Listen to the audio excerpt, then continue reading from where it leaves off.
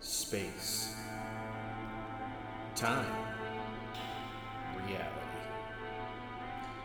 Everyone has their concepts of these, but are they actually true? What if I told you that all those terms, all those concepts, are about as fluid as water? This anthology series contains stories that flow between them like a wandering river, between the mind, the body, and the soul, boldly influenced by the powers that were, the powers that are, and the powers that will be. This is Dark Charm Presents. In celebration of A Gate Beyond coming to Dark Charm Media, this is a tribute to my friend, the gatekeeper, Dan Mac McCloskey. This is the Black Dahlia Tribute.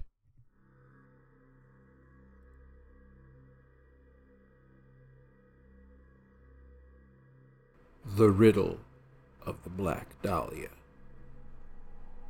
The mystery surrounding the unsolved murder of Elizabeth Short, nicknamed the Black Dahlia, has been the subject of dozens of books, magazine articles, films, and television documentaries. The ill-fated 22-year-old's naked and mutilated corpse was found dumped in a vacant lot in Los Angeles, but her ghost walks the halls of the luxurious Biltmore Hotel, where she was last seen alive.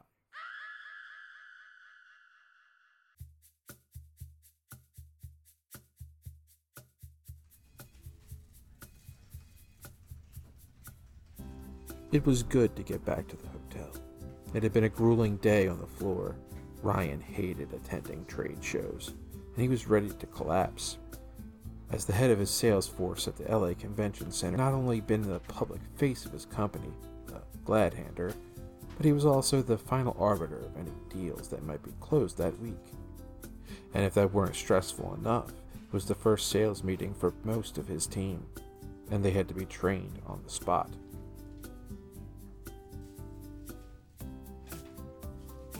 The Biltmore was Ryan's oasis. Built in 1923 by John McEntee Bowman. The Millennium Biltmore Hotel, as it's now known, takes up the better part of a city block in the downtown Los Angeles district. At the time of its construction, the residential palace was the largest hotel west of Chicago. Even today, it has 683 guest rooms, including 76 suites. The renowned architectural firm of Schultz and Weaver, they had previously designed the Breakers Hotel in Palm Beach, as well as the Waldorf Astoria in New York City. Used Italian-Spanish Renaissance and Beaux Arts influences to create their West Coast masterpiece. Its three-story Renaissance court off the Pershing Square entrance, where the lobby originally stood, was modeled after the court of Queen Isabella of Spain, and it boasted marble floors and a replica of the elaborate Escalera Dorado, or Golden Staircase, in Spain's Burgos Cathedral. Italian artist Giovanni Smeraldi, whose work also appeared in the White House, the old Grand Central Station, and the Vatican, painted the fresco ceilings throughout the lobby. Perhaps the hotel's pièce de résistance, for what it became justly famous for, is its 30-foot-high, 11,500 square foot crystal ballroom on the Galleria level. Gold leaf and giant backlight panes of stained glass adorn the ceiling, accented by enormous Austrian crystal chandeliers. Ryan was first drawn to the Biltmore by its beauty and its lavish accommodations. What always brought him back was the palpable sense of history that pervaded the premises. Film buffs recognized parts of the hotel from scenes in A Star is Born, Chinatown, The Fabulous Baker Boys, Vertigo, Ghostbusters, and The Sting, among many of the movies that were shot there. And they all knew that 8 Academy Awards ceremonies were held there in the 1930s and 40s. JFK made the Biltmore his LA headquarters during his 1960 presidential campaign. When the Beatles stayed there in 1964, the streets around the hotel became so crowded that the band had to arrive by rooftop helicopter. And in 1984, the International Olympic Committee worked out of the Biltmore when the games were in town.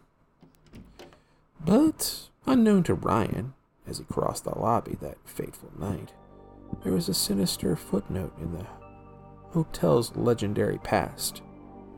Back in 1947, it was the last place anyone remembered seeing Elizabeth Short before she died. The notorious tale of the young lady known as the Black Dahlia is heartbreaking. The gruesome manner of her death, luridly described in detail by the Los Angeles Examiner and other newspapers, as well as the inability of police to solve the crime, made the case a national sensation. Elizabeth Short was born in the Hyde Park section of Boston in 1924 and was raised near Medford, one of 5 daughters.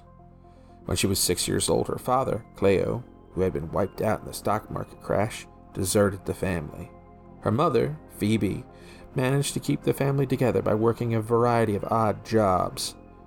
As Elizabeth was prone to asthma and bronchitis, so starting when the girl was 16, her mother began to send her to Florida in the winter to stay with family and friends. About that time, Cleo surfaced in Vallejo, California, and wrote his wife, asking to be allowed to return. She refused, but when Elizabeth was 19, the young woman traveled alone by train to stay with her father, long before they moved to Los Angeles.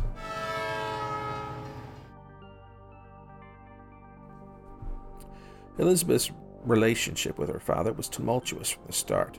He expected her to play the docile, obedient daughter, but she was having none of that.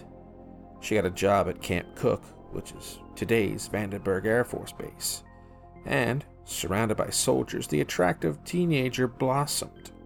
She was flirtatious and soon spent evenings out on the town. That came to a stop in 1943 when Elizabeth was arrested for underage drinking in Santa Barbara, and police sent her back to Medford. From there, she moved to Florida, where she met an airman, Major Matthew Michael Gordon Jr. He was deployed to Southeast Asia, but they remained in touch, and he proposed marriage by letter from a hospital bed in India. Elizabeth accepted, but before she could get back to the States, Gordon died in an airplane crash. In 1946, Elizabeth returned to Los Angeles to visit an ex-boyfriend, Lieutenant Gordon Fickling, who was stationed in Long Beach. Her attempt to get back together with him didn't work out, but he decided to remain in Southern California anyway. According to most sources, it was during this period that friends nicknamed her the Black Dahlia, a play on the title of the then current movie The Blue Dahlia, because of Elizabeth's penchant for dressing in all black. Other reports say instead of unknown newspaperman covering her murder created the sobriquet. Elizabeth never seemed to have a job or a permanent residence. With little money, she was forced to move from one fleabag hotel or boarding house to another, basically surviving on the goodwill of others.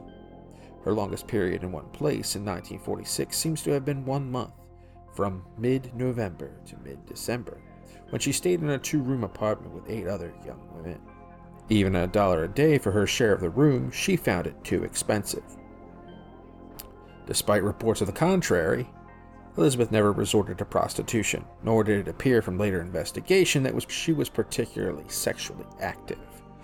But she was quite aware of her physical allure, and she knew that by frequenting bars and clubs she could meet people, men, who would provide her with a meal or two and perhaps a night's lodging in return for a few hours of friendly, though usually platonic, companionship. Sometime in late December 1946, Elizabeth began living with a family in San Diego. A concessions girl at a 24-hour movie arcade found her sleeping in the theater, took pity on her, and invited Elizabeth to stay with her at her mother's house. Elizabeth accepted, but she was far from an ideal guest. What was supposed to be a brief stay stretched into weeks. She didn't find work, laid about the house all day, and stayed out all night long. Whether Elizabeth left on her own or was eventually asked to leave is unclear. She had been seeing a 25-year-old married salesman by the name of Robert Red Manley. Whenever he was in town for business, she begged him to take her back to Los Angeles, where he also lived.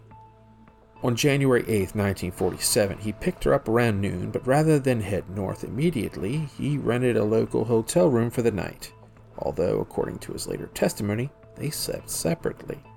They set out for Los Angeles the next morning. They stopped at the downtown Los Angeles bus station so Elizabeth could check her luggage, then continued to the Biltmore Hotel.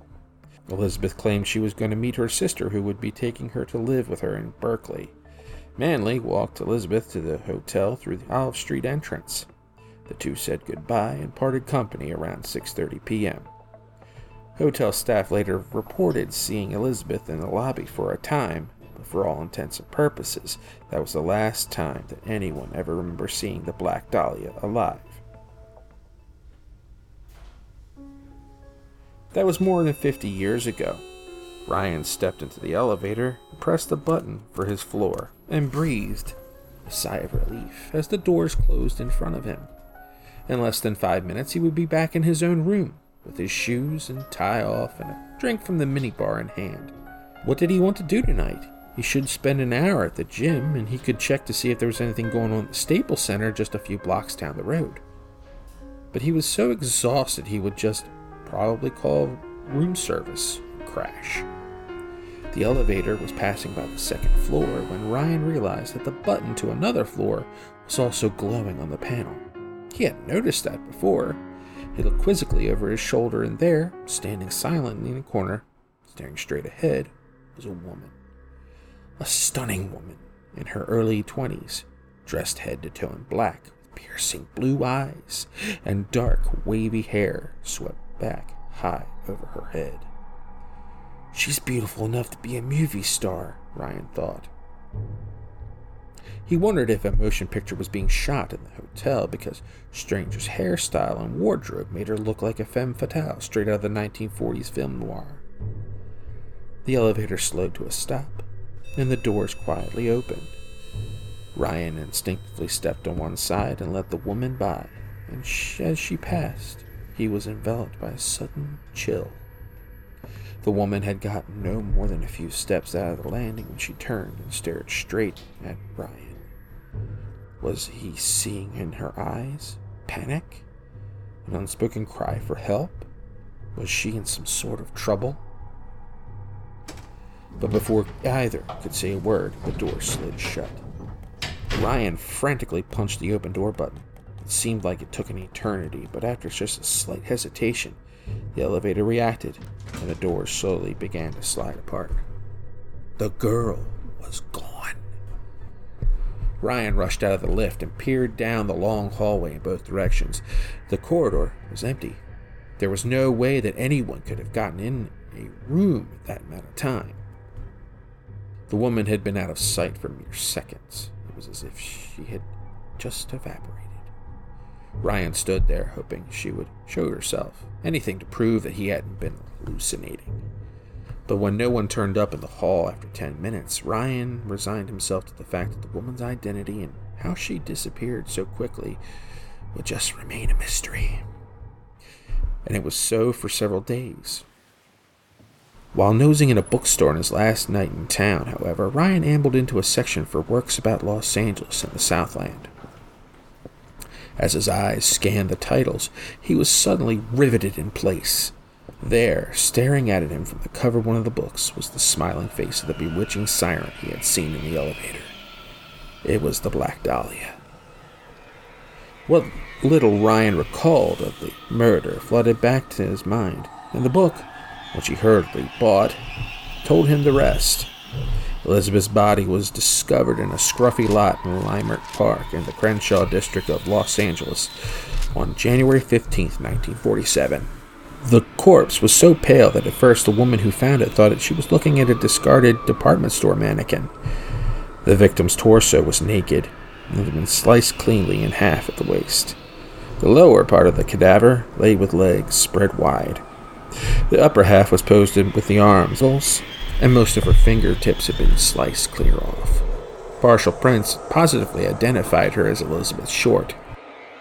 Despite the macabre way in which she was disfigured, she had died from internal bleeding caused by repeated blows to the head. It was also not a sex crime. There was no evidence that she had been violated, nor were there any other bodily fluids from the killer found. A couple of days after Elizabeth's body was discovered, a note arrived at the examiner's offices. Its message written in letters that had been cut and pasted together.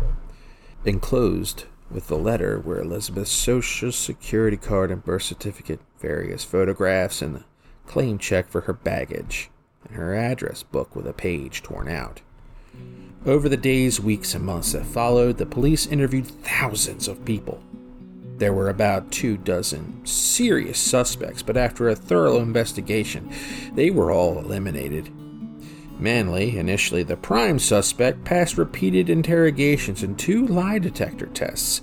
Incredibly, almost 60 people, men and women, confessed to committing the crime, but all the leads eventually led to a dead end. Elizabeth Short, the infamous Black Dahlia. To this day, the murder remains unsolved.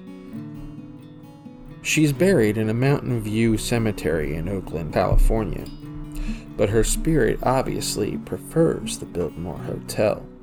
Over the years, her ghost had been spotted in the main lobby, the hotel's ground floor, public areas, elevators, and some even the residential hallways. As is the case with so many ghost legends, there is no definitive proof of any of the sightings. In many versions of the Black Dahlia haunting, including the one popularized by Troy Taylor, author of Beyond the Grave and Field Guide to Haunted Graveyards, Elizabeth Short's apparition leaves the elevator on the 6th floor. The man who reported seeing the spirit and later recognized it from a photograph in a book was named James Moore. There are so many reasons the ghosts of murder victims are said to return from the other side. Some may not be aware that they're dead. Others are trapped in the venue where they met their violent end. It's thought that some specters come back to search for their killers. But Elizabeth Short left the hotel alive. There was no sign of struggle or blood from her vicious vivisection found in any of the rooms. So why has the Black Dahlia reappeared in the elevators or in the building when she was last seen? Why? If the legend suggests, her ghost gets off the lift at a particular floor. Is it because that where she met her killer? More than half a century after Elizabeth Short's death, the murder may have to be solved before any questions surrounding her haunting can be answered. In the meantime, look around you the next time you visit or stay at the historic Biltmore Hotel. A silent stranger dressed in all black, standing next to you in the lobby, just may be the Black Dahlia herself.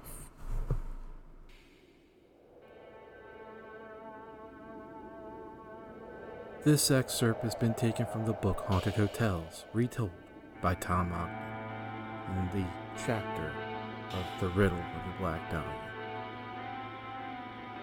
And welcome, A Gate Beyond, to the Dark Charm Media family. Until then, good night. Copyright Dark Charm Media, 2022, all rights reserved. Effects by Zapsplat.com.